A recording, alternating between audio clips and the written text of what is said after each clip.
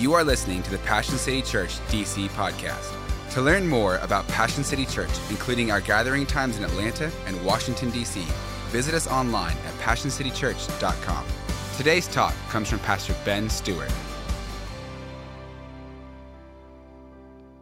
Well, we've been in the book of James, and James has been talking about trials, difficult circumstances in life. And he said it in verse 2, when you face trials. Not if you face them, but when. He's saying everybody is going to go through difficult moments in life, challenges even to our very faith. And so he said, but you can rejoice in the midst of those trials to the degree that you understand that all of our problems have potential in them to make us better people, to build into us perseverance, and to give us perspective. That God uses trials to make us better people, if you'll allow him. And so that was last time, talking about how trials are used by God, but they're coming for us.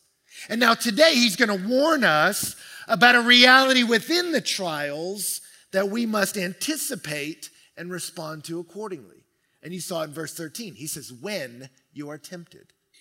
That when we face a difficult moment, a trial, thoughts will be solicited to our mind that will present to us options, ways of responding. That if we were in neutral territory, taking a quiz on morality, we would say, that's an inappropriate course of action, not best, not good. And yet, in the midst of that trial, we might say, you know what, that feels justified, that feels appropriate, that feels good. And so we need to understand that every trial will bring with it a temptation.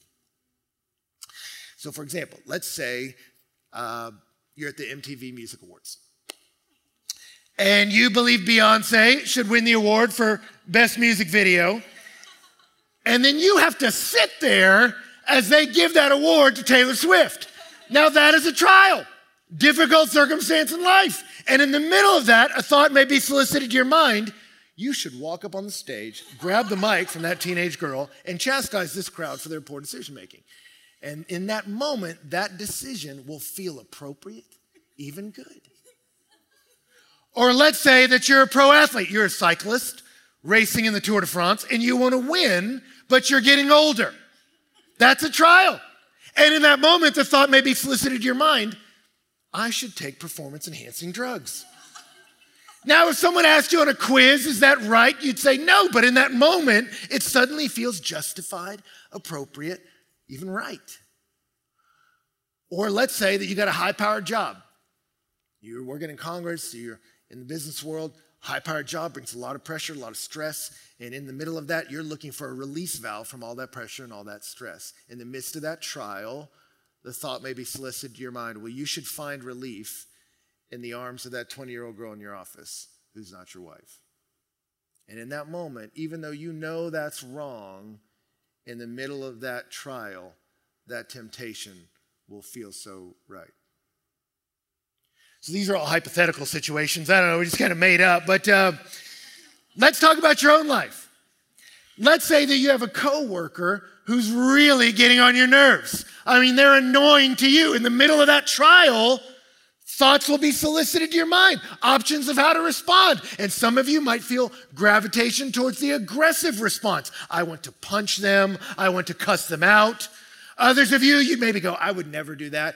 You opt more for the passive-aggressive option, where you just roll your eyes whenever they talk, or you say, didn't I hear Hitler say that once in one of his speeches? Whenever they talk, things like that. Or maybe you just go full passive, where you're really nice to them to their face, and then as soon as they leave the room, you just throw them under the bus to everyone else in the room and really subvert their ability to have quality relationships. I don't know. That's an option for some of you. Or maybe school is stressful for you. Finances are stressful for you. Home pressures are difficult. In the middle of all that pressure, maybe the thought solicited to your mind to find solace in a bottle, whether a beverage or pills. So I know this doesn't solve my problems, but they make them go away, and I'll do that. Or maybe the ache of loneliness is too much. It's too much. And so you go, you know what? I can't find the love of my life, but maybe I'll just use your body tonight, whether in person or through a screen. Here's the reality. Everyone's going to face trials, every single one of us. Nobody gets away from that. And every single one of us, when we face trials, we will face temptations. Thoughts that in a neutral ground, we'd say this isn't the best way to act. But in that moment, even though we know that path is destructive, it suddenly seems desirable. We have to know that's coming for us. Difficult circumstances can drive us to make destructive decisions. And we need to know that. We need to be aware it's coming. And we don't just need to be aware it's coming. We have to ask the question, where is this coming from? How does it work on us? And then how do we respond? If we know this is coming, if we know every trial carries a temptation, where is this coming from? How does it work on us? And then how do we respond? Now, let me say this. In none of this am I trying to guilt trip any of you. We all succumb to this challenge, and so I don't want to heap shame on anybody. If anything, I want to almost in an unemotional way just kind of evaluate what's happening here, not to beat us up, but to give us a path to victory so we can win. General Patton in World War II. A lot of people were nervous as he faced off against the German general Rommel, because Rommel had literally written the book on tank warfare. And yet as Patton went out against this more distinguished general, he completely routed his army. And I remember when they did the movie, as you see the Nazi forces decimated, Patton standing on a mountainside in triumph. In that moment of glory, he raised a hand and says, "Rommel, I read your book." And that's what I want to do. If we know temptation's coming for us, let's read its book. Let's see how it works on us so we can work a different way. You understand it? So let's see where it's coming from. And the first thing James says is, not God. Verse 13, he says, let no one say when he's tempted, I'm being tempted by God. Why not say that, James? He says, for God cannot be tempted with evil, and he himself tempts no one. It's inconsistent with God's nature, so he won't do it to you. Sin is an impulse to take a conscious step away from the will of God. God is not interested with stepping away from the will of God. That's not an impulse that tempts him, and so it's not an impulse with which he will tempt you. So be careful, because I'll hear some people say sometimes, well, you know what? I don't know why God gave me this desire if he doesn't want me to act on it. You be careful. Don't suddenly slap the deity on every one of your desires. All that we feel isn't necessarily good, and we need to be able to evaluate that. So, if it doesn't come from God, where does it come from? Well, let me ask this first. God won't tempt you, but will God test you? Will he put you in difficult circumstances? The answer is yes. He does it all the time. You saw it in Deuteronomy with his people in the Old Testament. It says the Lord led you into that wilderness for 40 years to test you. He said, I put you in a difficult, pressure-filled society or environment to see what was in your heart. He told them in Judges, God said, I will not drive out these foreign nations from among you in order to test you. He told his people, I'm going to give you really annoying neighbors. And I'm going to do it to test you, to see what comes out of your heart. He told Hezekiah, hey, I'm going to send envoys from Babylon, and I'm going to back off and let you make your own decisions. Will you interact with them with integrity, or out of insecurity, will you try to show off that you're big time and thereby subvert your entire nation? I'm just going to let you roll, Hezekiah, to test you, to see what's in your heart. Will God test you? He will put the tree of the knowledge of good and evil right in your front yard. But what he won't do is come around next to you and say, hey man, you should eat some of that fruit. Yeah, I know I said it was evil, but it looks so good, right? He's not going to do that. That's not how he works. God puts you in difficult circumstances like a good parent or a good coach. He puts you in difficulty to develop you, not to destroy you. God will put us in tests to build our faith, not destroy our faith. He's a good dad or a good coach in that sense. And yet, when that trial comes, the temptation will come with it. So where does it come from? Not God. And then James won't even blame the devil either. He says in verse 14, but each person is tempted when he is lured and enticed by his own desire. Where does that temptation come from? James will say, it comes from you. Philo said it this way. He said, for all the wars of Greeks and barbarians between themselves or against each other are sprung from this one source, desire or lust, same word. The desire for money or glory or pleasure. These it is that brings disaster to the human race. Now, does James believe in the devil? Yes, he will name drop the devil later in this letter. And yet in this moment, he doesn't want to point out to you an external tempter. He wants to point out to you an internal traitor.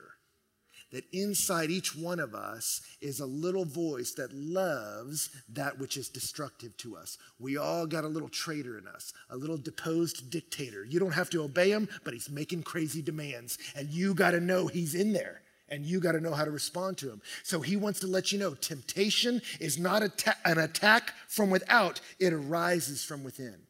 That's where it comes from. Taylor Swift winning that award does not necessitate you get on stage. That decision came from inside of you. Your girlfriend breaking up with you does not necessitate that you get hammered drunk that night. That was your choice, right? That trial is coming for you, ready or not, but that temptation rises right out of you. It's not an attack from without, but it arises from within. Our own dysfunctional thoughts bolstered by broken emotion. Now, how does it work? Well, he says, but each one is lured and enticed by his own desire. Lured is about the mind's attention, and enticed is stirring the heart's affections. And then when you enact the will, you sin. Take a conscious step away from the expressed will of God. But that luring of the mind's attention and stirring of the heart's affection, that's what James calls temptation. How does it work? He even uses the word lure. It's like fishing. We call it a lure. We've talked about this. What do you do when you put a lure in front of a fish? Maybe you pick one that looks like a frog. What do? You want to swim it past them. Maybe you do it at an angle so it looks wounded and delicious. What's your goal? You want to get that fish's attention. Hey there, little buddy. But you don't just want to get his attention. You want to stir his affections like, look at you. Okay, right? But what's the end goal? You want it to enact the will. And when it does it, it never sees the hook. Do you see it? I get your mind's attention. I stir your heart's affections. And then when you take that step, I got you. But he says each one is lured and enticed by his own desire. This whole process is tailor-made for you. So some might go, a frog? Really? Gross. Like you're into that? That turns you on? That's disgusting. Like I don't know how you can call yourself a real fish if you're into that, because ew, okay? And it says, okay, it's no problem. We've got a different lure for you. We'll just put something else out there and you go, ooh, shiny, right? And off you go. Each one is tempted by his own desire. Nobody in here is perfect. Everybody's got those little broken thoughts inside of us. There's something wrong with all of you. And me too. And we need to know that. And some of the best self-knowledge we can have is how does it get to us? Because it's going to work in us differently. We all struggle, but in a variety of ways. But the humility can come and go, we all struggle here, right? And we're all looking at this. But the best knowledge you can have is how does it get at me? What's the thing that gets at me? What's the thing that I know is destructive, but again and again I come back to it? When I'm lonely, when I'm tired, when I feel entitled, when I'm hungry, when I'm sad. What's the broken well I go to drink from, even though I know I'll be thirsty the next morning? What is it? Because you need to know what you think about is what you'll care about. And what you care about, you will chase. So what do you entertain in your mind? Because what you ponder in your mind will be what you love. And what you love, you will pursue. And that will determine what you become. So I want you to think about what you think about. Let me say that again. I want you to think about what you think about. Many of us just wake up and go through our day and thoughts just come and we just accept them and operate out of them and we don't analyze. Is that true? Is that right? Is that good? Where's it leading me? Do I accept or do I reject this way of thinking, this way of seeing myself, God, others, and my course of action? I want you to think about what you think about. And then like I saw on a t-shirt in Denver, I remember it said, don't believe everything that you think. And I think that's good. Not just because I saw it on a t-shirt. I usually don't take the advice of t-shirts. Nor do I buy a lot of shirts with words on them. I prefer solids. But that's true. That we don't need to believe everything that we think. Not every thought's valid, but we need to take them and test them. Paul told Timothy that. Watch your life and your doctrine closely. He said, watch what you believe, Timothy, and then watch yourself. He said, persevere in this, because in doing so, you'll save both yourself and your hearers. For your sake, Timothy, and for everyone who looks to you for guidance, watch your life. Know what you believe. Know what you're tempted by. And Timothy, be wise in what you get led away by, because what you think about will determine what you care about. And what you care about will determine what you chase. What do you entertain in your mind? And so all of us will struggle. Every single one of us will battle this. So then the question becomes, well, then what do I do? And James will give us some things to do. If I know this pull is coming, this addiction, this repeated pattern that is keeping me stuck in life and keeping me in arrested development and not moving forward, if I keep repeating this pattern, how do I get off this ride? How do I get out of that stream? How do I quit flowing to that destination? What he'll say is, the first thing is look downstream and see the conclusion. He says the trick with temptation is it wants to get close to your face so that you believe it's the only option. There's no other way to respond. The only way to respond to this pain is to drink that, sleep with them, do this, believe that, go to that, feel sorry for myself. I'm going to keep going back to the same pattern. Temptation wants to keep putting itself in your face. I'm the only option. And you have to develop the discipline to push it down and look past and say, if I engage in this, where will it lead me? If I jump in this boat, where will this stream go? And is that a place I want to be? In Alcoholics Anonymous, they say you need to think through the drink. That a hard day, a loneliness, an emotional ache will lead you to go, you know what, I can find solace in this drink. And they say, okay, everyone experiences that temptation that's in AA, but think about it. If you start drinking that, where will you go next? Where will you go next? Where will it lead? Think about your dad or your mom or your family members who followed that same path. Think about your friends that have done it. Think about your past life. Is that where you want to be? If you don't want to be there, then don't start going here. And step out of this temptation. But you got to look downstream and see, where is this path going, and is that a place I want to be? Now, it's interesting. James, by saying that, really doesn't use path imagery. And frankly, he doesn't use fishing imagery either. He actually uses sexual imagery when he's displaying all this. Because in Greek, the language he wrote this in, there are masculine and feminine words. Like Spanish. You know, in Spanish, la mesa is table, and it's in feminine. In this passage, the word desire is feminine. Now, that doesn't mean that all bad desires come from women or something. Don't go there with this.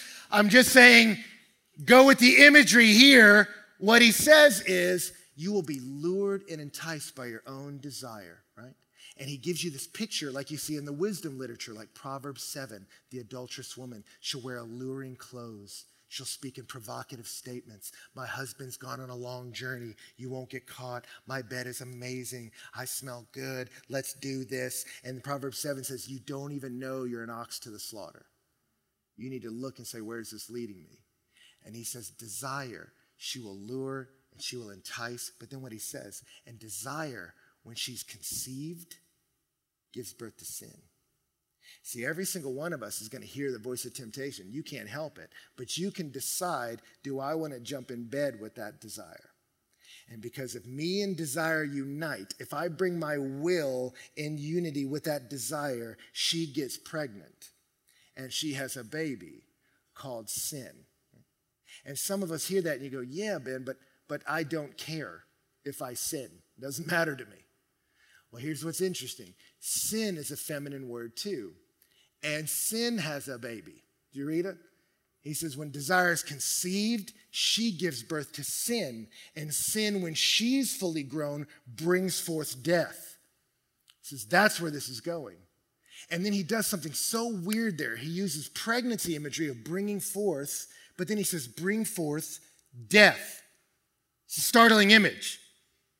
Because there's never, for many people, a more enjoyable moment than the moment of the birth of their child. Why? Because it's the arrival of life. I mean, I remember for me in my 20s, my buddies would make fun of everybody relentlessly, constantly. It's the only way you knew how to interact is mockery and sarcasm. And yet, there was a special dispensation around the birth of a baby. You would watch your friend cry and make him silly noises and snot coming out of their nose when they're holding this little baby, because you're like, don't make fun of him. This is magic. He knit together with the person he loves, and the two of them created a living thing. That is so amazing. And they'd hold up that baby, and even if the baby was ugly, you'd be like, oh, look at that baby, because not all babies are cute. You know what I mean? Like, they turn out fine, but some of them, I remember my brother, they handed him to my mom. You're like, well, he's husky. All right. He turned out fine, but, sometimes you got to invest in hats, something to distract the eye. But they hold up their little baby, and even if their baby's like, oh, is the head going to stay that shape? You don't worry about it, because you go, this is the most exciting day of your life. You knit together with someone else, and you brought forth life, a living person. And James takes that imagery of that room, of that day, and he says, when you unite, you bring forth death, the opposite of life. You bring something horrible into the world. Why does he do that? He does it to shock you. He does it to startle you. He does it to break the spell, because temptation is luring in the moment of trial, but she looks way less sexy in the cold light of day. And he says, you need to see this moment clearly. Look downstream and say, it looks good here, but where will it lead me? And is that where I want to be? We look downstream to the conclusion. I think one of the most, I was kind of making, poking fun at Kanye earlier with the Taylor Swift thing, but one of the things I loved when he apologized to her, he said on TV, he said, when I made that decision, I brought forth pain into the world, and I don't want to do that. And I just thought, what a mature way to respond. He said, my decision to unite with desire brought forth pain, and I don't want to be the kind of person who does that. And so it's important to be able to do that. Look downstream and say, what does this action produce? What does it create? I have a friend, and I've mentioned him before. He is a pastor, and in his prayer closet, all along the wall when he exits, are newspaper clippings of men who, through infidelity to their wives, pastors, have lost their marriages and lost their ministries. It's the most depressing collage ever. And you go, why does he do that? That seems grim. Well, he does it because he knows when he rises up out of his prayer closet and goes out to minister to people, he'll often meet people who are really hurting emotionally. And he'll come to them in an emotionally vulnerable place. And as he provides love and care and concern and truth, there's the potential to create a bond there that, if you're not careful, can turn sinister and begin to violate your marriage vows. And he says, I know that happens. I've seen it happen to others. I don't want to do that because I love my wife, I love my kids, and I don't want to damage a vulnerable person. I don't want to be anywhere near that situation, but I've seen it happen enough out there. I need to be wise that can happen in life. And so he has these pictures up, and I remember one of them, there's a picture of a guy as the paparazzi surrounding his car, and he's still lying about what he had done. My buddy had circled the guy's wife's face and written next to it, look at her eyes. Look at her eyes. Because she had a dead look in her face, and she can't fake it anymore. And my buddy looks at that because sin looks a lot less sexy in the cold light of day. And if that man had seen that picture back here, he might have made a different choice. And so James says, before you take a particularly conspicuously evil act, look downstream and see where it leads and say, is that where I want to be? You see it? But he doesn't end there. He says, now, after you've looked down, now you need to look upstream. You look downstream to see the conclusion, then you look upstream to see the source. Because for many of us, we know what our temptations are, and we know it's not good. I know I don't want to keep making this decision. I know I don't want to go back to this relationship. I know I don't want to keep interacting with a screen that way. I know I don't want to keep interacting with pills and substances this way. I know I don't want to keep making these decisions, but for some reason, the right experiences of chaos in my life make that alluring, and I stay on the cycle. Why do I do that? What's the emotional energy that keeps driving me this direction? And you got to go upstream and say, what's providing the power to these rapids? How is this working? And James will say it's a deception issue. In verse 14, he says, do not be deceived, my beloved brothers. He says the end of temptation is destruction. The beginning is deception. He says something's breaking in our thought processes that's leading us to think something destructive is life enhancing. What's breaking in our thought processes? And then he does something really interesting. He doesn't point downstream.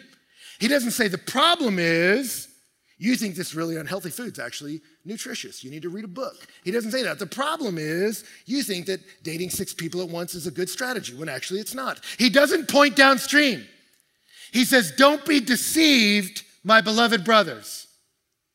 Every good gift and every perfect gift comes down from your Father of lights, in whom there's no variation or shadow due to change. He says the lie that launches a million sins is that God is not a good dad who cares about you. He says the problem with a lot of our activity begins in our theology. I don't think God's going to take care of me. And if I don't think God's going to take care of me, then I better take care of me. And we have wandered down many broken roads looking for satisfaction that only he can give.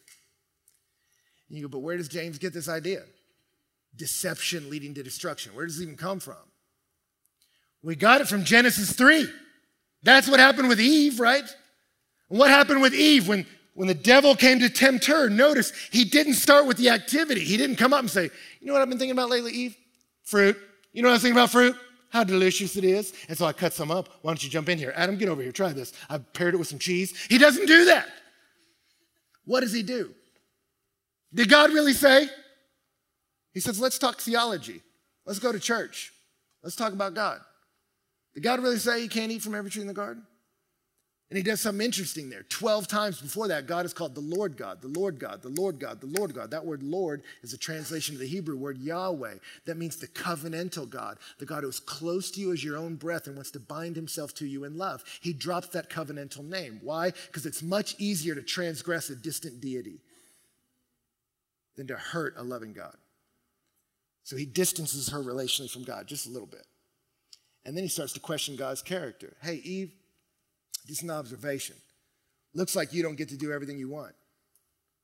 Looks like your allegiance to God is costing you, Eve.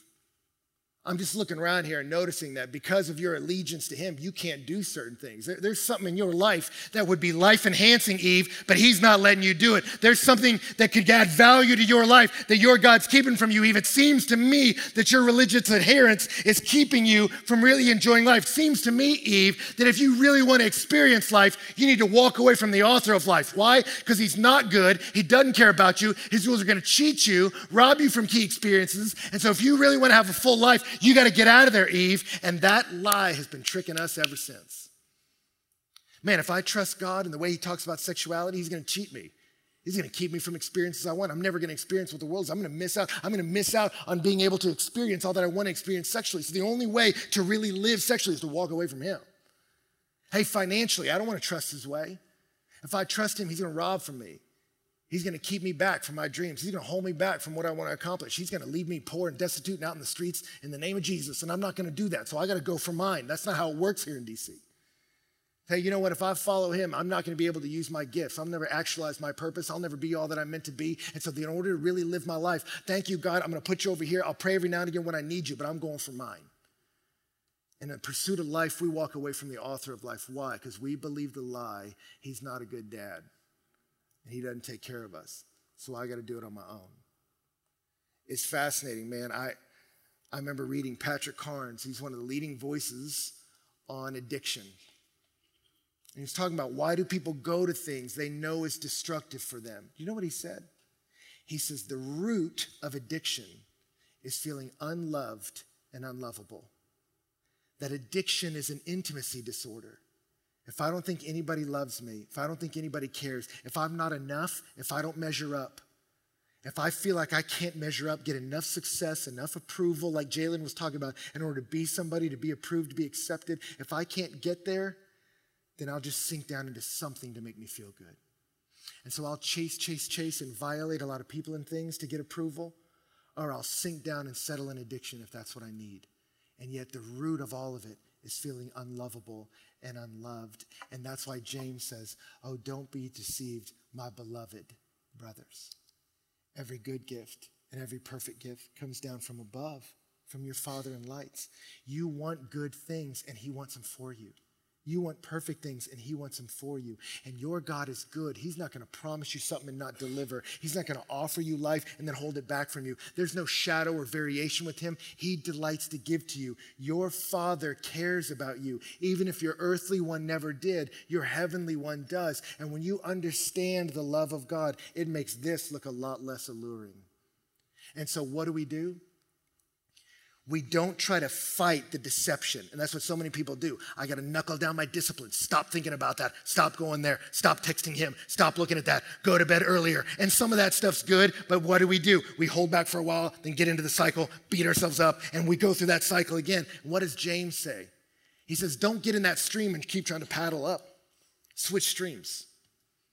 You're in this desire stream of taking legitimate desires to an illegitimate place. He says, you need to switch streams. Stop looking to broken things to satisfy you. You need to go to your Father, who's a superior pleasure, because he gives good gifts and perfect gifts when you ride with him. You need to switch streams. The Puritans used to say it this way: how do you dislodge a beautiful thing from the human heart? They said you replace it with a more beautiful thing. We've talked about this. How did Romeo get rid of Rosalind? How did Romeo get rid of Rosalind? Anybody remember Rosalind? Okay, front row. Yeah, thank you, ladies. Romeo and Juliet, Shakespeare. What's happening at the beginning? Romeo is pining away about Rosalind. You remember that? Rosalind, oh, Rosalind, I love Rosalind so much. And then finally his buddy Benvolio's annoyed, and he was like, hey man, I'm taking you to a party tonight, and there's like 100 girls there hotter than Rosalind. It's like the rough translation, it's like the Message version, but read it, it's there. What happens? Romeo says, the all-seeing sun has ne'er met her match since first the world began. Whoa, there is no one hotter than Rosalind. But then he goes to the party, and he sees Juliet. And that night, he sneaks into her yard. And he says, but soft, what light through yonder window breaks? It is the east, and Juliet is the sun. Arise, fair sun, and kill the envious moon, which is already sick and pale with grief that thou, her maid, art far more fair than she. Rosalind, who? And for many of us, there are appropriate boundaries to put in your life, and there's other texts that speak to that. But for many of us, we need to switch streams and say, I've been looking for a heart-level satisfaction in broken places, and I need to get into a different stream. I need to replace a Rosalind for a Juliet. I need to dislodge this beautiful thing by replacing it with a more beautiful thing. I need to fix my eyes on my Father of lights, who every good gift, and he repeats the word gift, every good gift and every perfect gift. Why? He's trying to drill it into you. Comes down from your Father, in whom there is no shadow or variation due to change. He is like the sun shining in the sky, except he never disappears over the horizon, and he's never covered by a cloud. He is there for you. He is consistent with you, and he loves you. In Exhibit A of his love for you, he tells you of his own will. That is his thelema, his desire, because he wanted to. He brought you forth by the word of truth. He uses pregnancy imagery again. Everybody's having babies in James chapter 1. Desire's having a baby. Sin's having a baby.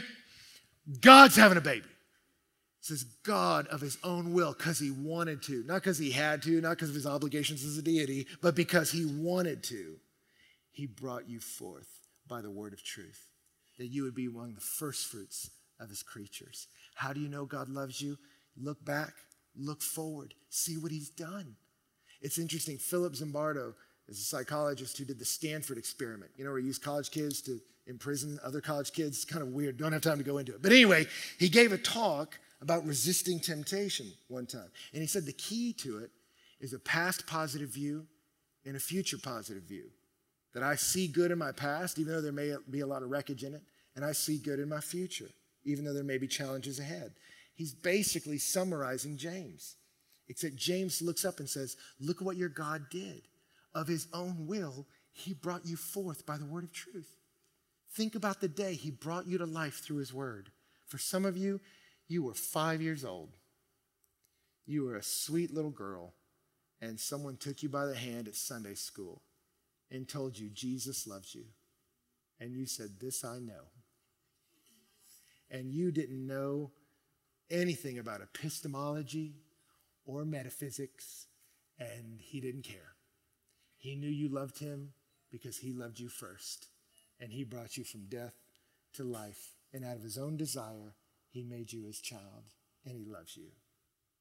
Others of you, it was this last year or last month, and you didn't do it as a kid. You walked down many winding, broken roads, and you ended up in some dark and sad places. And while you were a long way off, he lifted your gaze, and you said, at my Father's house there is food for many, and I am here eating among the pigs. And while you were a long way off, you looked up, and your Father was running for you, and he embraced you, and he pulled you out of that mire, and he set you on a rock, and he put a new song in your mouth, a hymn of praise to your God, that he delighted to save you. As big a mess as you are, he delighted to save you because he wanted to, not because you deserved it, but because he delighted to do it. That's who your God is. Of his own will, he brought you forth because he loves you. When you understand that, I have the pleasure of God spoken over my life, that will give you what you need to resist the pressure of this world. Our global pastor, Louis, was talking to a group of us pastors the other day. It was amazing. He was talking about the ministry of Jesus, that when Jesus began his earthly ministry, began it, he stepped down into the water to be baptized. And what happened? The Spirit descended on him as a dove, and then a voice spoke from heaven, this is my Son, in whom I am well pleased. And Louis pointed out, did you notice this is the beginning of his ministry? So why is God pleased? Jesus hadn't done anything. Hadn't healed anybody. Blind guys are still blind. He hadn't forgiven anybody. He hadn't even walked on any water yet. So what is God pleased with? He's pleased with his kid because he's my kid. And I get that.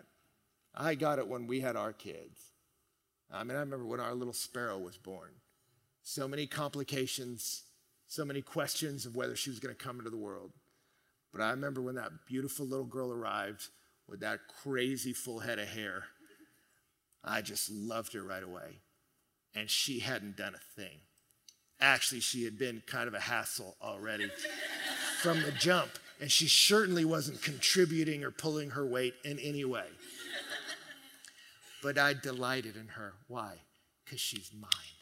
Because she's mine. And God looks at Jesus and says, that's my Son, in whom I'm well pleased. And then what happens next? Then he is led out into that desert, and the devil tries to tempt him. And how does he start it? If you really are the Son of God, he never starts with the activity. He assaults the identity. Do you think God really cares about you? If God really cared about you, why are you out here starving to death? If God really cared about you, how come he hasn't exalted you yet? How come you're out here in the desert? If God really cares about you, how come you don't have power? How come you're out here in obscurity? And the devil keeps trying to get at him, but it doesn't work. Why? Jesus is fighting him off with Deuteronomy quotes left and right. Why? Because he knows I have the pleasure of my dad, and so the allure of sin just isn't getting to me. You fight with the superior firepower of knowing your God loves you. He loves you. He delights in you. And the more you rest in that, before you've done a thing, he loves me. Then you know you struggle, you know you're a mess, but you don't lose hope. And rather than run from him until you've earned his approval, you bask in his love. And in his love, the things of this world grow strangely dim in the light of his glorious grace. That's how it works. That's what the early church figured out. That's why they loved their baptism to reenact Jesus'. They would walk up to that water, and right before they stepped in, they would turn around and say, I renounce you, Satan, and all your pomp. And they would turn around and they would walk into that water. And they pictured it like Jesus did. I'm standing here with the Son of God who loves me. The Spirit of God is dwelling with me, inside me forever. And my Father in heaven is speaking over me. That's my girl. That's my boy in whom I'm well pleased. And I'm united in community with the Trinity. And then you would step out and you weren't just united with the Trinity, you were united with the community. The whole church was standing on the other banks. And when you got out there, they would clothe you in a new, bright, clean robe. And then they would go nuts celebrating that you were lost and you were now found, that you were dead, but you were alive. You went from darkness into his marvelous light, and they threw a party because that empathy dissolves that shame. That community gives you the power to walk out of all those lesser depravity. And you see that I'm meant to walk together. He said of his own will, he brought us forth by the word of truth. So let me encourage some of you. Jesus brought forth an us. When you come to him, we're born individually, but we're born into a family. And one of the greatest gifts he's given us is us. So come to community group. We didn't just come up to those because churches needed something to do. We know that one of God's greatest gifts for us is us. James will say later, confess your sins one to another and pray for one another that you might be healed. That doesn't mean this week when you go to community group, you're going to have to confess all your sins. That's not how community group works. Okay, so confess all the darkness inside. Go, it's your turn, Bob. Like, it's not how it works. But you can come up, and rather than for some of us dealing with the loneliness of this city by shrinking into ourselves and becoming a self-immolated victim, we can step into community and say, you know what? I'm going to put myself out there and I'm going to make some friends. I'm going to love some people. I'm going to serve in the city with these people. I'm going to live out of integrity, who I say I want to be and what I want to be true of me when I die. I'm going to do that with these people. Show up at community group. And then out of community group, we have fight clubs. That's where you do get with 2-3 people that you choose, and you get with those people and you do share everything. I have those men in my life that all the lights are on. They know everything about me and they love me, but they are not impressed with me. And I love to talk with men like that on the phone. And I don't text them because it's not the same, because then you can be vague. Struggling today. Yeah, man, struggle. Me too. When you're on the phone, they're like, no, with what? Why? With who? Where? And start to push on you and say, hey, that's a lie. Don't believe that. Those are bad decisions. Don't dwell on that. That way of thinking is going to lead you to some activity that's not life-giving to you. And then they'll say things like, and I love you. And God loves you. And you're forgiven in Jesus' name. And if you don't have someone speaking those words over you, you need it. We're meant to journey together. Of his own will, he brought us forth by the word of truth. And then if you haven't yet, you need to put your faith in Jesus. That's the greatest exhibit of God's love. Of his own will, he brought us forth by the word of truth.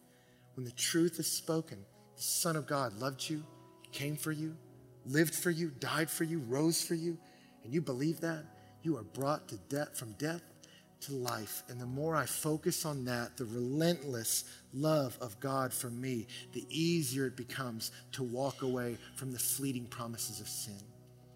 So there's no promises to make to God tonight. There's just the reception of his promise to love you. There's no big things you have to say to him to get his approval. He's done all for you. We sang earlier about the reckless love of God. It's a controversial song, because there's a way to define the word reckless, which means without thought to its implications or repercussions. And that's not true of God. God thought a lot about what he was doing when he sent Jesus into the darkness. So if you sang his reckless love means he thought nothing about the implications, that's bad theology. You've been singing as a heretic and you need to repent. But if you think of reckless, like there is nothing he wouldn't wreck to get to you, that out of his own desire he brought you forth. He knew, I'm going to get my kid and I will go through anything to get to you, to bring you home. If you think of him like Liam Neeson in Taken, then you sing that song because it's true. There is no shadow Liam wouldn't light up to save his stolen daughter, right? With explosions, lots of fire, and guns. There is no chain he wouldn't break through just with a stolen car, break through those gates to get to his kid, to bring her home. That was the movie Taken. My Father will break through anything to come get me because he loves me. And that's what your God's like. His reckless love. There's no shadow he won't light up. There's no mountain he won't climb up. He's coming after you. And when you know you're loved by that, when you embrace that kind of love, I am a beloved child, it becomes easier to let his voice amplify and let that voice of sweet escape diminish. And as you walk with us in him, you begin to see I'm living out of integrity, and I love this. My deep desires are met in a deep well, and deep calls to deep, and I am more alive than ever. And I have watched people change who I didn't think was possible, but oh, behold, the magnificent, inexhaustible love of God. There is nobody too far. And when you come to know and dwell in and read about and soak in that love, you watch what God can do with a human life that will walk humbly with their loving Dad. He will lead you places you do not think is possible, and it isn't in your own power, but it's enough for him. If you were encouraged by today's talk, be sure to rate us and hit subscribe on iTunes, Spotify, or wherever you stream your podcasts. To experience other talks, videos, and live gatherings, visit us online at PassionCityChurch.com or download the Passion Movement app. And again, thanks for listening to the Passion City Church DC podcast.